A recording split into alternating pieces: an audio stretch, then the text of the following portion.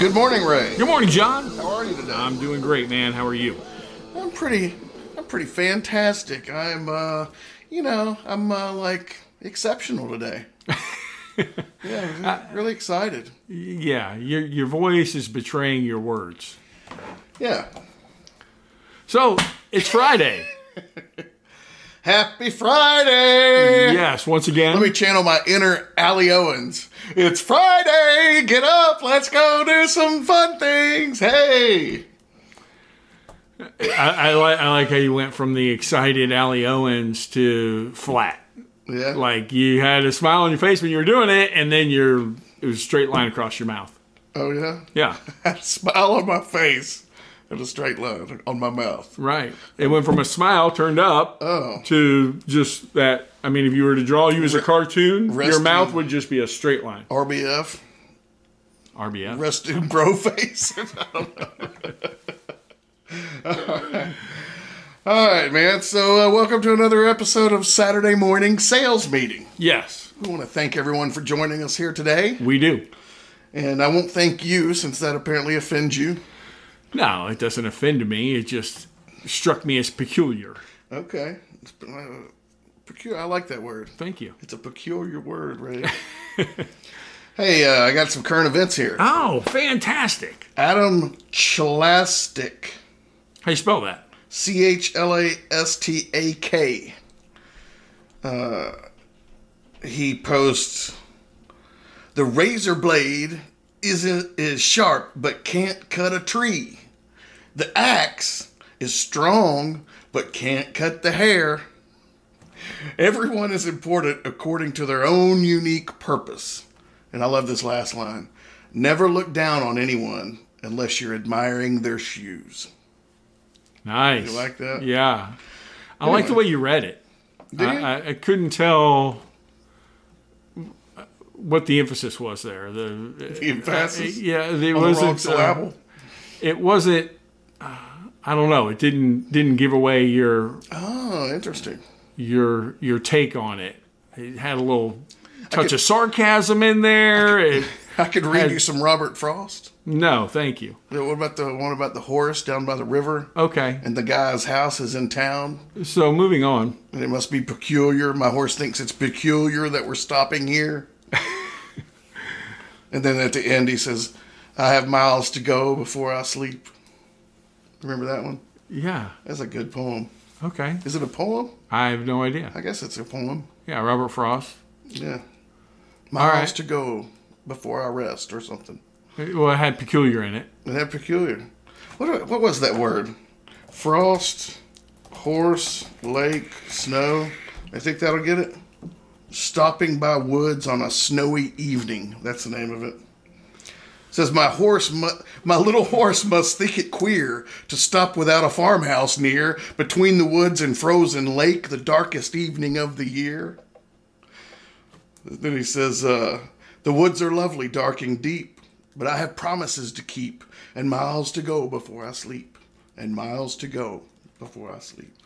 So, yeah, I mean, we are, what would you call it? We're doing a podcast. Right. No, that wasn't what I was referring to. That we enjoy poetry. Renaissance men. Did you say that? I was thinking more along the lines of, what's the news guy, the news anchor? Ron Burgundy. Ron Burgundy. And I am Ron Burgundy. Yeah. Well, I just, feel like, kind of tortoiseshell glasses, drinking a fine wine, reading Robert Frost. I mean, we're not just, cut up jovial. I mean, we're deep thinkers, John. Deep. There's a lot to be gained from our podcast, Ray. You never know. I mean, who would have hit play thinking that they were going to hear some Robert Frost? Right? I mean, I felt like they must think it queer. There should have been some, orchestra music in the background. Yeah, a little light. Maybe some jazz or no? No, I think more along the lines of, okay. Yeah. Pachelbel's Canon in D minor? One of my favorites. Yeah. Absolute favorite. Yeah. Okay. So, No, please. You go. Is that it for current events? I mean, No, I thought you had a couple. We don't do the temperature anymore. You want to tell your Jocko story? We don't do the temperature. That was riveting. No. That you told me before the podcast. And then, the nerve of you, John. Because I tell you a story that had, I thought, some good information in it. Yeah, it did. Right? As far as, health and the values of being conscious of what we're eating, what we're putting in our body, the fuels, those kind of things. Mm-hmm. And then you show me a 5-minute video of somebody discussing what watch they wear on air. I was just scrolling through LinkedIn. Right. And thought that, that would interest you. You're a big watch guy, aren't you? I am.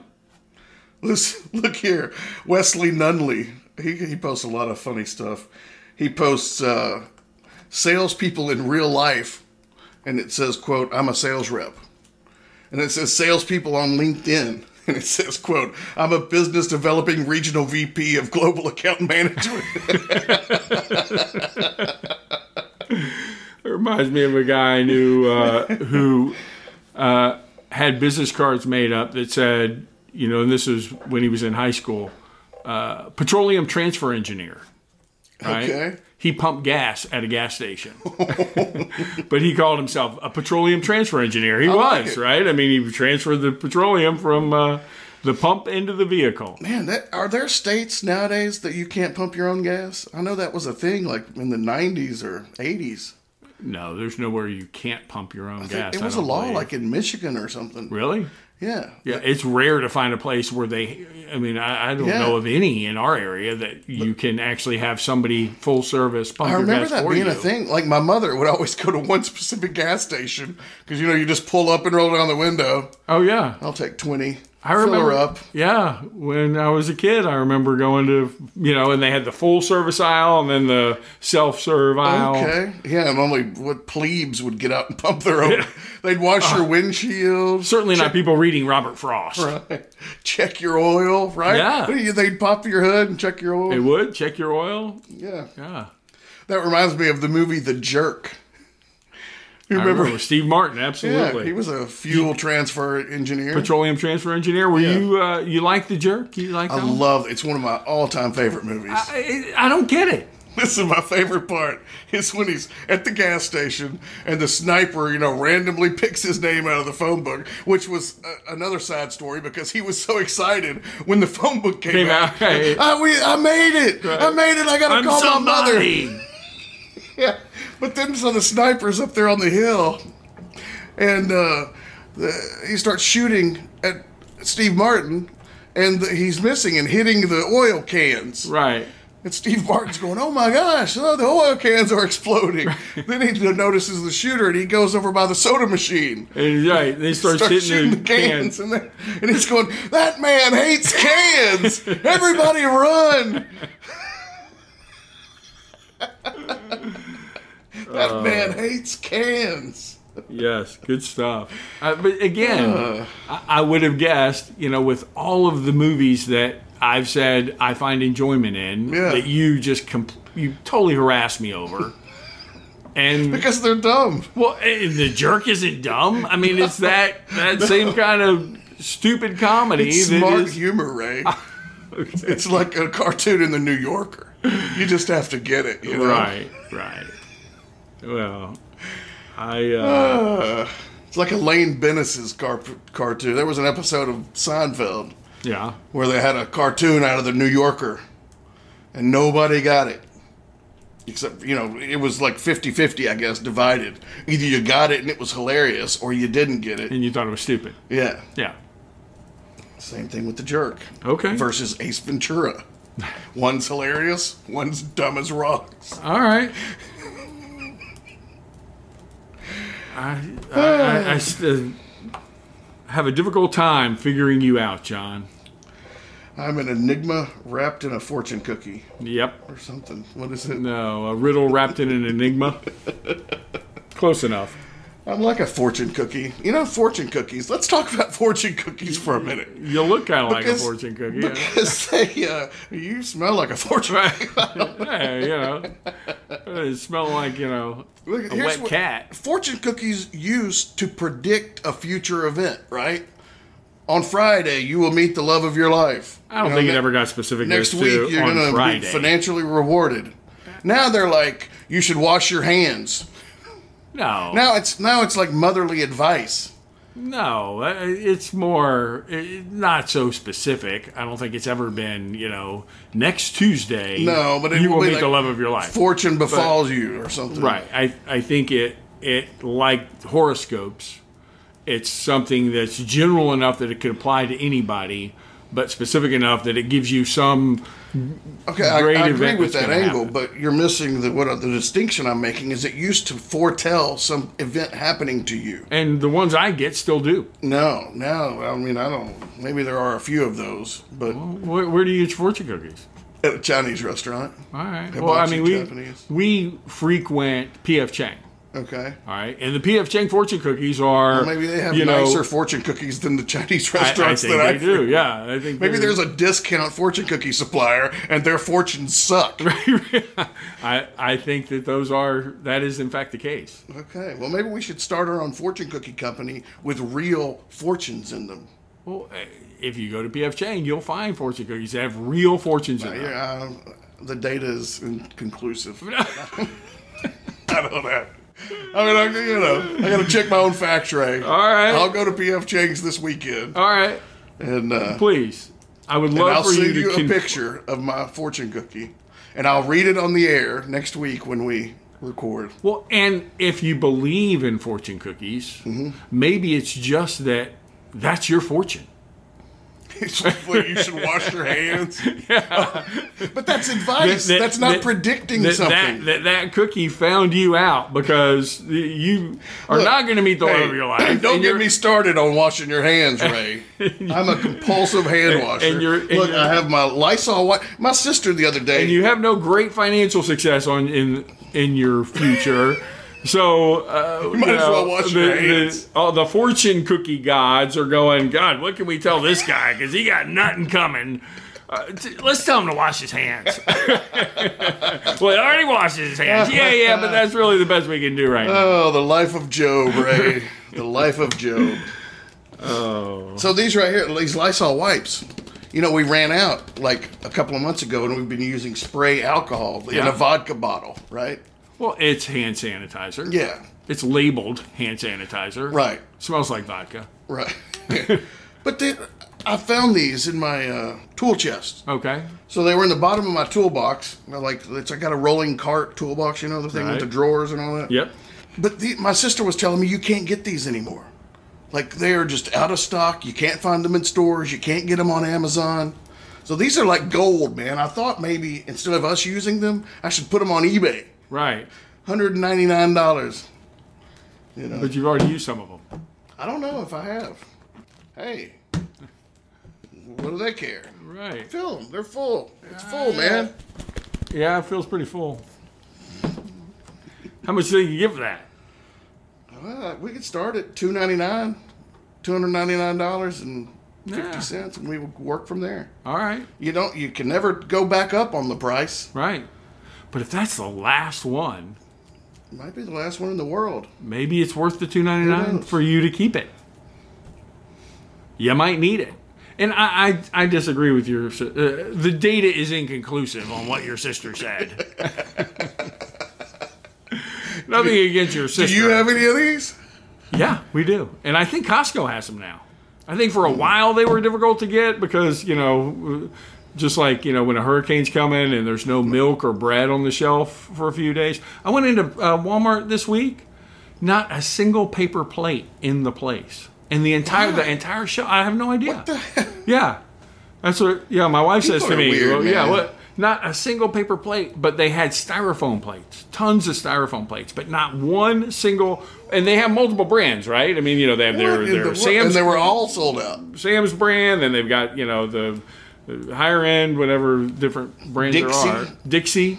Not one in the entire store. Yeah. So. When do you think Dixie's going to have to change their name? Ooh. All right, moving on. No politics on this podcast. Yeah, nope. Okay, so You got any other current events? I probably do. Do you want to? You want to talk about the temperature? No. All right. Do you want to talk We've just about- given up on that. I just haven't done it lately. All right. I mean, don't call me a give-upper. You give upper. Hey, Top Golf is opening today in Chattanooga. How about that? Yeah, man. That's good to know. I think it's $25 an hour, Okay. and they have a mini golf course. Hey, I've never been to one. you know where mini golf was created? In Scotland. Nope. Lookout Mountain, Georgia. No. At Rock City. With the little gnomes? Rock City was the first place to have a mini golf course. Really? They don't have one anymore. They have one hole. This stuff that was called Tom Thumb Golf. Huh. Yep. Open to 6 p.m., $25 per bay an hour. 6 p.m. to close, $45. What the hell? What's the difference? Why is it double the price to go after 6? Because it's a date thing, maybe? Maybe either a date thing or they serve drinks. I don't know. Who knows? Climate-controlled hitting bays, 36 of them. A 13-foot video wall with 50 HD TVs. Full-service restaurant and bar, indoor-outdoor yard with fire pits. 18-hole miniature golf course. I'm a huge mini golf fan. Are you? Yeah, we should go out there sometime. Man, I'll tear it up on the mini golf course. Really? I'd play mini golf for money. Regular golf, no way. Mini golf, I'm in. I'll tell you what, I'll put up this bottle of Lysol wipes against your $200 bills. How about your half thing of Lysol wipes for my, I'll bring a full one. That's, double. So I'm, Okay, I like like the odds. 2-1 odds. All right, I like it. Hey, anytime anybody offers you 2-1 odds. Ask Kevin from the office, right? You take it. All right, Ray. That was fun. I enjoyed that current event segment. So what are we? What are we going to dive into? I share some. Yeah. I let you go I thought first. I've asked you like 3 times. No, I don't think you've asked me. We're supposed to do. I do one, you do one. I do one, you do one. Yeah, but you were so on you a just roll. let me run through all my. You were on 5. a roll. I liked it. I liked where your head was jeez. at. I liked the way your train of thought there. All right, so you're like the guy that eats the Oreos and licks all the cream out of them, and then has a stack of like 10 cookie. How is that me? Because you're. It's supposed to be a little bit of this, a little bit of that, Right? like a stew. What? Now you want to do all the cream and then eat all the cookies. But we don't. Oh, so you're the cream, of course. and I'm the cookie. Is that what you're saying? Well, I'm a little fluffier. I'm more like the cream in the middle. All right, I'll give you that. No, but we change it up, right? We used to do the weather all the time. I even just asked you, are you going to do the weather? You go, no, you don't do that. And I said, so we don't do that anymore? And you're like, no, you just don't do that now. Yeah, I was here. I heard it all. You Right. Well, this is the same kind of thing. Laurel and Hardy skit? This is the same kind Who's of on first? Oh, what's on second? Oh, I don't know. It's on third base. This is the same kind of thing, right? Sometimes we go back and forth, but this time I let you roll, man. I let you continue on, and I liked it. I liked. I mean, why don't I just do the first 15 minutes of the podcast and you do the last 15? By your logic. No, maybe once we try it that way. I don't know. We switch it up, right? You see what the audience thinks. Yeah, or what we feel. Take a little break in between. All right, you're now joining a Rays segment. Yeah, and the thing is, I would be here for yours, and then when it was mine, you'd be like, "Well, I need to be there for it." That's inefficient. But I was there for yours. That was your choice. So I share about me like you know me. I share a lot from the Brutal Truth About Sales and Selling podcast that they post on LinkedIn. I like this one. It's a Babe Ruth quote. Keep going. I'm going to go grab a drink. No, I'm kidding. We can pause. We pause. I mean, you don't have to pause it. All right, John. So I appreciate you being here for my segment of the current events. Right. Let's go. So, let's have at it. Like I was saying, the Brutal Truth About Sales and Selling podcast. I share a lot of their posts, and this one is a Babe Ruth quote. The way a team plays as a whole determines its success. You may have the greatest bunch of individual stars in the world, but if they don't play together, the club won't be worth a dime. Okay.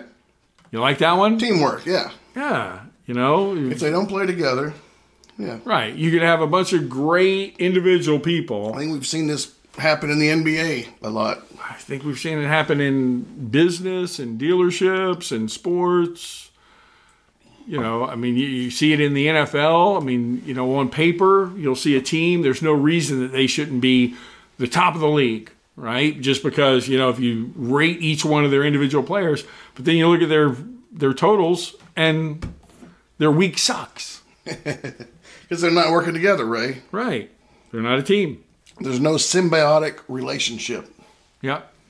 So, about teamwork. I mean, we talked about doing a podcast on teamwork. We have. Right? So within a dealership. We're not that today, though. No. Okay. No, in fact, my next post or comment here that I saw was from the inspirational leader, Leadership First, Sky Schooley.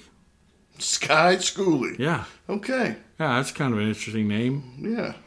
name. Employees who work under great leaders tend to be happier, more productive, and more connected to their organization. And this has a ripple effect that reaches your business's bottom line. Let me read that again. Please. Employees who work under great leaders tend to be happier, more productive, and more connected to their organization. And this has a ripple effect that reaches your bottom line. Yeah, we talked about that a little bit last time about, you know, just breeding a culture. And I think it was one of us that said the employees are going to emulate the leadership culture. Yeah, they're going to emulate the leader. Absolutely. I think that's what that's saying is if you've got a leader who's instilling confidence and happiness and, you know, a fun work environment, well, people are going to be happy and enjoy going to work. Right. The leader gets in there early, well, people are going to kind of follow that suit and say, you know, hey, what? Probably a good idea to get in there early. Yeah, I agree. Right? I agree. You know the thing about mini USB ports? What's that? Is 100% of the time, it takes 3 tries to get them in to plug in. Yeah, I found that. You put You're it always going to do it the wrong way first. No, you do it the right way, but it won't go in. So you flip it over and you try harder, and no, it's definitely not going in that way. So you flip it back over and you push and boom, you got it. Yeah. All right. 3 times, every time. Every time. For you. Everyone in the world. Well, the data is inconclusive. Well, your data may be. No, don't you be talking about my data. The data is the data. Yeah. My wife always says, don't get mad, get data. I love it. Yeah. Yeah, that's awesome. So I want to talk about leadership. All right, let's talk about leadership. All right. Well, I want to read some stuff, and I appreciate if you could try to hang in there with me. They're each 1 sentence long, so that should be within your framework of attention. Okay. All right. And it was from Jocko from his podcast. Okay, more Jocko material. I love Jocko, I'm man. excited. I think that guy is intelligent and he connects the dots very well. Yeah. He's a very popular guy, yeah. Yeah. So, and he was reading from Lieutenant Colonel R.E. O'Brien, who was a cavalry observer, I don't know, in Italy, and I don't know, what the dates of this was, but the importance and need for leadership is what he was talking about. For mead? Like the beer? Lead? Oh. Yeah. Stay with me, John. Stay with me. I thought it was like the importance of mead in leadership. Right. Because the more beer that you disperse amongst your teams. Right. That's what they did in the Civil War, right? That's what they do in all wars. They keep the troops drunk and say, hey, let's go over there. You want to? Let's go over there. I don't think it's been called mead since the time of the Vikings. But, All right, so I misheard. The importance of the word lead in the bigger word leadership. The importance of and need for leadership. Oh, the importance of and need for leadership. NEED. Yeah. I think I even said lead. Oh, did you? I think I did. Well, then you can understand my confusion. Well, I said, I believe, because I was reading the first time. So the first time I said need, and then you said need, and I said no, lead. So you got me, John. Nice. Yeah, you got me so confused. I had no idea what I had even said. I don't know why we're not syndicated across the world. Right. I mean, this is top notch. Oh, right, yeah. No. Absolute quality. This is fantastic. So, I always tell people we are a casual podcast about the automotive industry. We're just casual. Yes. Period. All right. So in that, one of the things he read from this R.E. O'Brien was the effect on most men of the impact of battle is to cause them to want to do nothing. Did you get that? No. The importance. The effect. Yeah. On most men of the impact of battle is to cause them to want to do nothing. So most men, when they're in a battle, they want to get stagnant? Yes. That's exactly his point. Okay. Right? That makes them want to do nothing. Huh. Okay. Until they're led. That's the need for leadership. Okay. All right, let's go. You go. I'm not sure I'm totally buying into that sentiment, but that guy's some kind of cavalry watcher, right? What is he? Cavalry observer. There you go. He was a lieutenant. A lieutenant colonel. So his job, his role, the name of what he does is observe the cavalry. And now he's saying, most of the time in war, people just don't want to do anything. Right. They want to just observe. So I think imagine part of this lieutenant colonel's position was to determine what's effective and what's ineffective as we're engaging the enemy. Yeah. All right. Yeah. So, and that was his conclusion: is the impact of battle causes most men to want to do nothing, and then a determined effort must be exerted to cause them to want to do even simple tasks, and are likely to neglect duties they know must be performed. What would cause that? What was the first part of that? A determined effort. Okay. From their leader? Yeah. So a determined effort must be exerted by leadership in order to cause them to do what they know should be done, and even their neglect of the duties that they know they must perform. Okay. Right? So I think... Could you sum all that up? Yeah. So I think when the battle starts, or the stress gets high, or it's time to engage. Yeah. Right. The average person who is being led, troops on the ground, boots on the ground, whatever you want to call it. Yeah. Either state of shock or just a sit back and wait for somebody to tell them, okay, go. Okay. Right? And it's kind of what we talked about that whole management thing, right? And I think what makes a leader more than a manager is a leader is going to get people moving, right? Keep people doing what they may already know that they need to do, but they need somebody to lead them. And this was this guy's observation, but I think it plays perfectly into business, dealerships, whatever function you're going to do. People more often than not are going to wait for somebody to give them their marching orders. All right. Well, I can kind of see where this guy's coming from. I mean, he's a military guy. What I know about the military, never served, but it's kind of what you're supposed to do is do the thing I tell you, and whatever. I'm just not totally grasping this guy's point, but I think what I can gain from that personally is to instill the traits that you want in your team. Right. To tell them that that's what they are, and support that. Well, it's like we talked about right at the beginning of this discussion, which is they're going to emulate the leader. Yes. Right? I mean, we want people to show up early. We need to show them that we find enough value in it that we're showing up early. Yeah, I agree with that. Right? And, if we want them to, I think it also comes down to a certain level of discipline.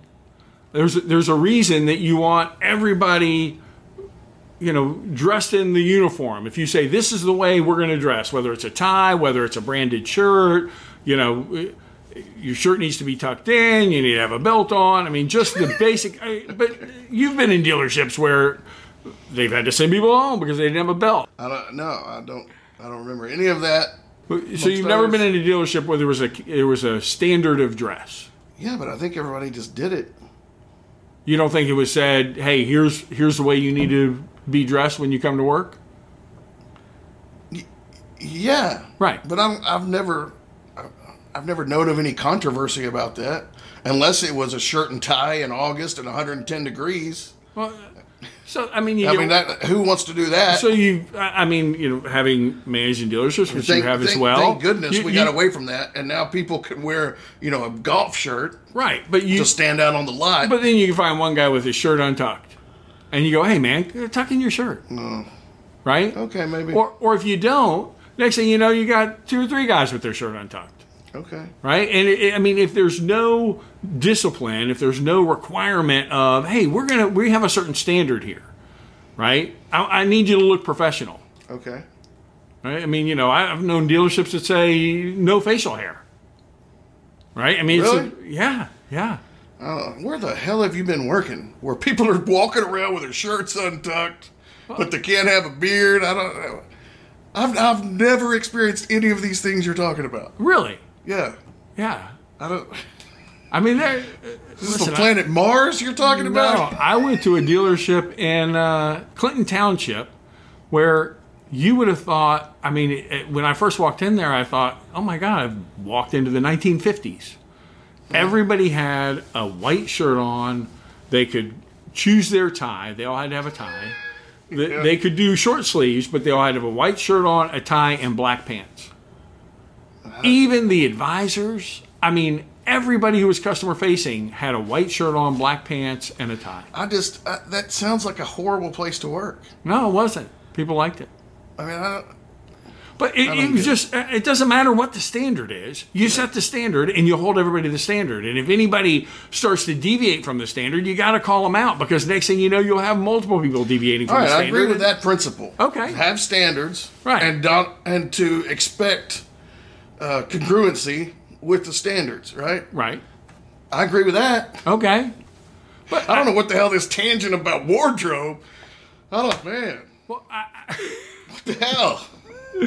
Where do you go where people like in cargo shorts and a damn ripped shirt out there selling cars? No. Well, so I think if you don't hold a standard on anything. Beirut? If you don't hold a standard on anything, it will digress to the extreme eventually. I agree, but let's talk about some more tangible, some more relative standards. Okay. Shall we? All right. Let's talk about sales process. A required TO. Okay. All right. Now we're getting somewhere, right? Yeah. But if I say everybody needs to have a TO before they leave the dealership, right, and then either I don't enforce it, or this guy, he doesn't really need one, or, what do you want me to do with that guy? Just let him go. Right? Now, all of a sudden, I've undermined the standard that I set. Yeah, now you've created an exception. Right. Which will, every time that occurs from now on, okay, then he won't, my manager doesn't want a TO on that one. Yeah. We've talked about it, right? Early in the car business, and a manager we both work with, and, when we were both selling, and walked up to him one time, and he's like, going to evaluate a trade for me. Mm-hmm. I said, well, all right, where do you want me to put the trade for you to evaluate? And he goes, what do you mean? Put it in the place where we put all the trades. We got a spot for the trades. And I said, we do. Yeah. It's been like 3 different places in the last week. Yeah. Right? Well, which one of the places? And he tells me a completely different place that I never heard before as being the place that trades go. And I'm like, there's no standard there, right? There's no, it's undermining of leadership. And the more that you do that, the less confident that the people are going to be in the leadership that they're experiencing. I agree. And I think what I have seen is a lot of egotistical people in the car business that don't want to ever admit fault or change their mind or, this kind of thing. They don't want to be human. They want to be the absolute law. and to never be questioned. Right. Right? Well, I mean, how enjoyable is that to work for? I mean, some people respond to that. Yeah. You know, some people want that in their life. Right. But I think the majority of people, they want to enjoy going to work and feel a personal connection with the people they're working with, the people, you know, subordinate to them and the people that are managing them or leading them. Absolutely. Absolutely. I think there is more respect gained by somebody who deals in those interpersonal kind of aspects of it than there is of somebody who just, you know, demands compliance, right? Right. I mean, you know, I've seen recently a manager who instructed a group of people, you need to make sure the people under you respect Jim over here, right? Well, he's talking about an intrinsic evaluation, right? It'd be like we talked about the other day. Yeah, It'd an be internal like, emotion. Like you telling me, hey, make sure that girl loves me. Well, I can't. How am I supposed to do that, right? How are you supposed to make be sure? in this example? Because I'm the You're single the one who's here. Why can't Maybe that's why you don't want to be. why can't it be some girl asking you to make sure that I love her? Okay. Let's do that one. All right, let's rewind and go back. Yeah. It'd be like some girl coming to me and going, hey, make sure John loves me. Yeah. Well, yeah, how am I supposed to do that? I can't do that, right? Make sure these people how many times respect has that happened somebody. in your life, right? All the time, John. Right. All the time. Except it's more like, never mind. Yeah. Let's just move on. All right. So, yeah, leadership, I think, it comes from a place of, well, we've talked about it before. I mean, mentoring versus managing, right? It's leading versus ordering. Right. You know, these aren't your troops that you command to do things. These are human beings with lives that you work with. Yeah. You know? That you're on I like the sports team analogy. You know, we've got a common goal. We each have a role to do. Yeah. And I think there ought to be some accountability amongst our peers. You know, a used car manager and a new car manager is a good example. They have to have a symbiotic relationship where they are looking out for each other's success. Yeah. Even though they have different roles. And I'm sure you've been in those dealerships where the new car manager is like, man, that guy doesn't know what the hell he's doing with a used car. You know, he doesn't know what one's worth. I know it's worth $2,000 more, and he won't put it in it. So now I can't put my deal together. Well, how come sales are down this month? Well, it's because of that piece of crap used car manager won't put any money in trades. Right. I mean, we have to have a vested interest in our organization's success. Right. Right? The business, the owner, the managers, the employees, all have to be working toward a common goal, and that's where the leadership comes in, right? Right. Yeah. Right. I don't think anything I've said disagrees with that. No, I'm agreeing with you. I'm saying that's what you have been saying. Yes. And I totally agree. I appreciate that. And you're welcome. And looking at the fact that people's natural state is to do nothing. One of the quotes that Jocko said was, you know, they talk about all the time, why stand when you can sit? Why sit when you can lay down? Right? If you'll allow people to do the least, then they're going to gravitate toward doing the least. See, I think there was a study done in the 50s or something about this. And it was basically, I mean, I don't remember all the details. Maybe it's just kind of a common wisdom, is there are two types of leaders, two types of managers. And that is those that believe people are naturally lazy, right, and those that believe people are naturally ambitious. The ambitious crowd of managers, of that way of thinking, think you give them the tools they need and the environment to succeed, and people will naturally crave success and move towards that. Then there's another way of thinking that is you have to constantly be micromanaging your people or else they're going to slack off and be lazy. It sounds like this guy, this general or whatever, has that all people are lazy mentality. Well, again, and I disagree. He's just observing, and so I don't think it comes down to that they don't act out of a sense of laziness. I think they don't act out of they're waiting to be led. Confusion, lack of knowingness. Right. Okay. Right. And that's what I see more often than not is that when faced with a dilemma or faced with stress, people will I mean, shut down might be too extreme a term, but people will, if I'm not sure what I should do next, I'll do nothing. Well, I can kind of see that. I can kind of agree with that angle. And I think that goes back to if you're in the group of people are naturally ambitious, and that is still happening, then I believe it's because you haven't given them the tools. Right. You haven't created the environment wherein they can succeed. But there needs to be an accountability piece in there. You know, I mean, these are military people, right? I mean, obviously, how lazy can they be? They've been through all the trainings and everything else. I'm not saying that they are lazy. I'm saying he thinks they're lazy. No, I disagree. Okay. I think he's saying that he started it by saying, you know, the importance and need of leadership. That's the important distinction, is that there aren't two types of people, you know, the lazy type and the ambitious type. I don't believe that. I think there are two outlooks on the general population. See, I don't agree with that. Yeah. I mean, I don't think that, you know, anybody says, well, they're all, I mean. I've run into it. Okay, so it's pretty easy to fall in one camp or the other. They're either I'm here to help create the environment for my team to succeed. Right.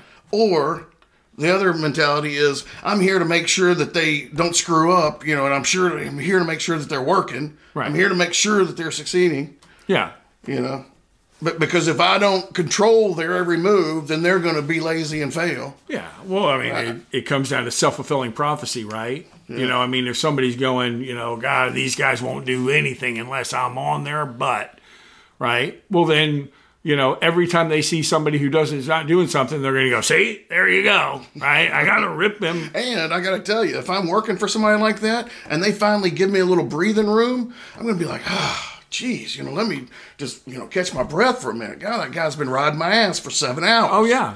You know? Or the guy. And then the guy's going to go, see, I wasn't riding his ass and he got lazy. Right. But no. but I think it's a matter of, that's a lack of leadership.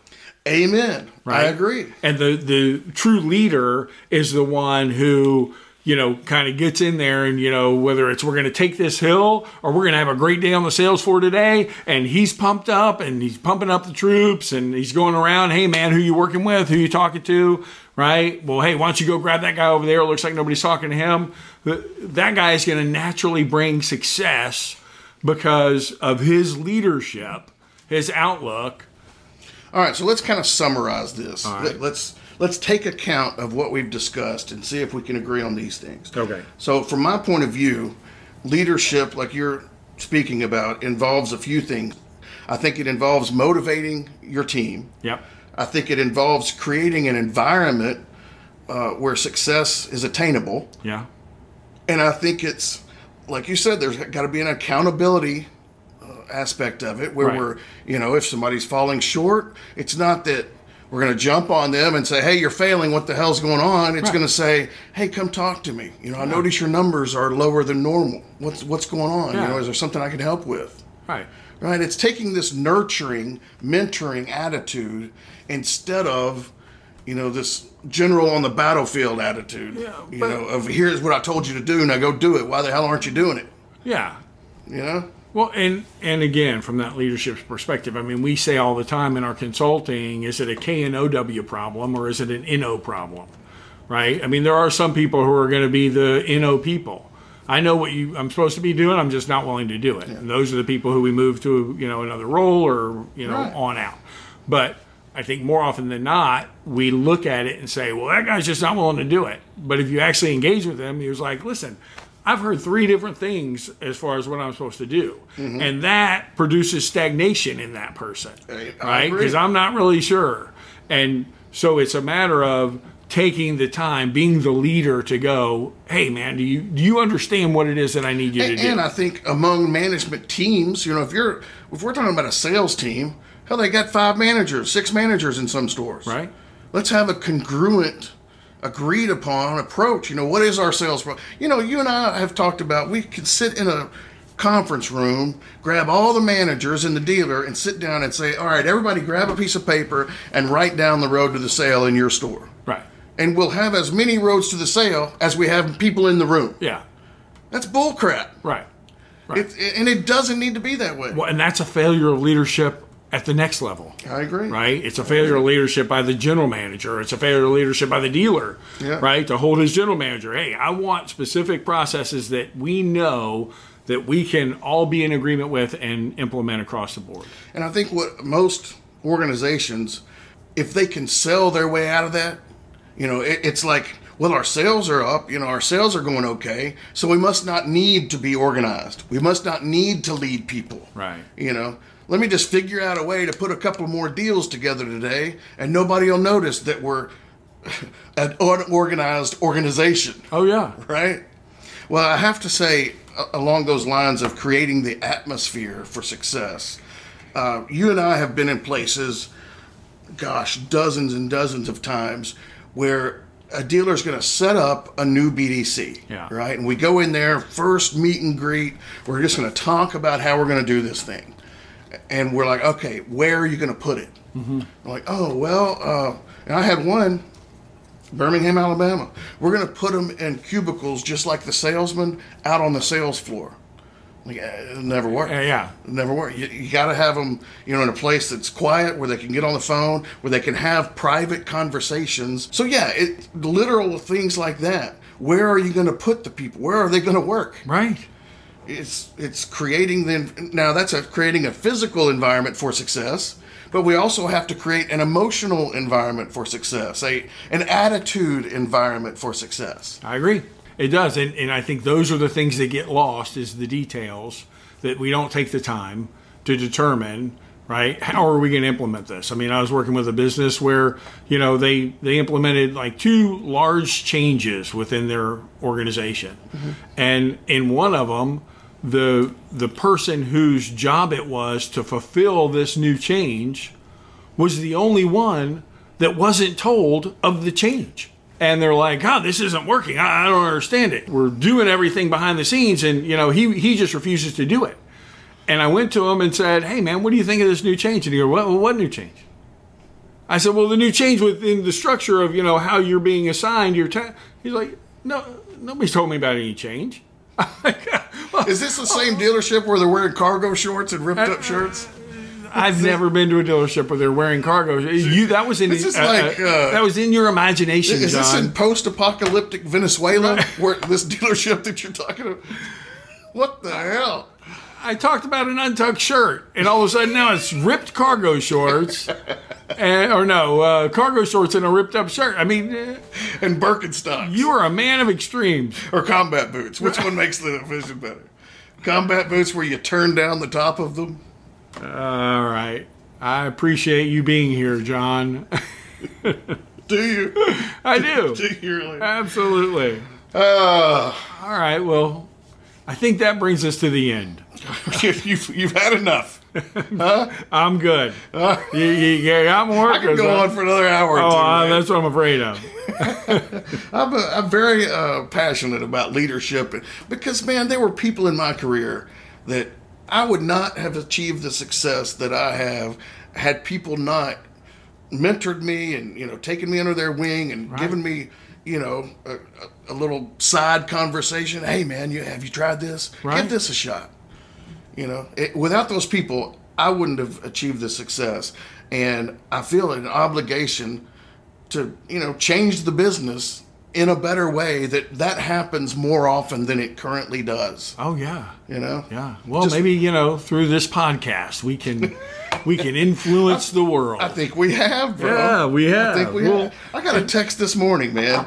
Unknown number. I mean, the number's up here, but I don't know it. I don't have it saved as a contact. From a dealer principal in Miami.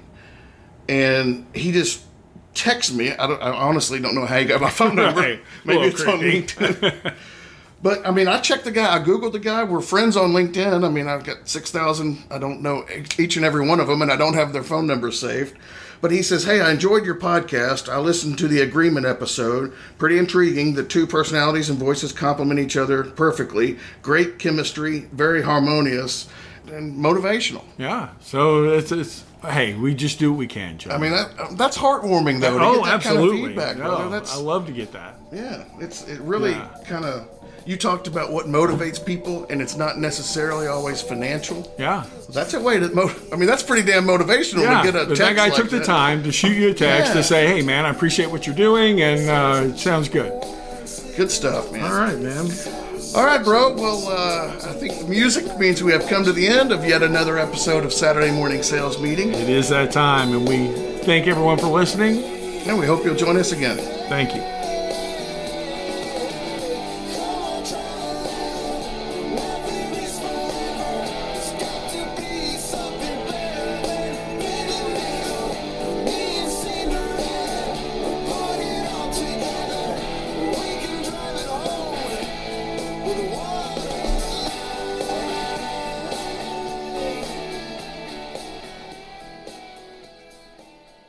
If you would like to learn more about John and Ray, visit our website, SaturdayMorningSalesMeeting.com, where you can also listen to additional episodes or read articles we've written.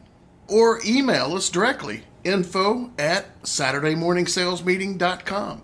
We'd love to hear show ideas, comments, feedback. What about dealers and sales managers, Ray? If you're a dealer or manager who would like more information on our sales training, BDC training, new hire training, or process evaluation and improvement, simply email us, info@SaturdayMorningSalesMeeting.com.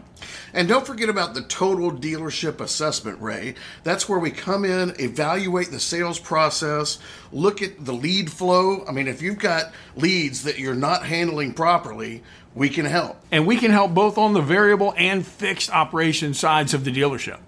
Right, and these are immediate action items that you can put in place tomorrow to sell more cars. Or write more ROs. Right, simply email us, info@SaturdayMorningSalesMeeting.com. That's info@SaturdayMorningSalesMeeting.com.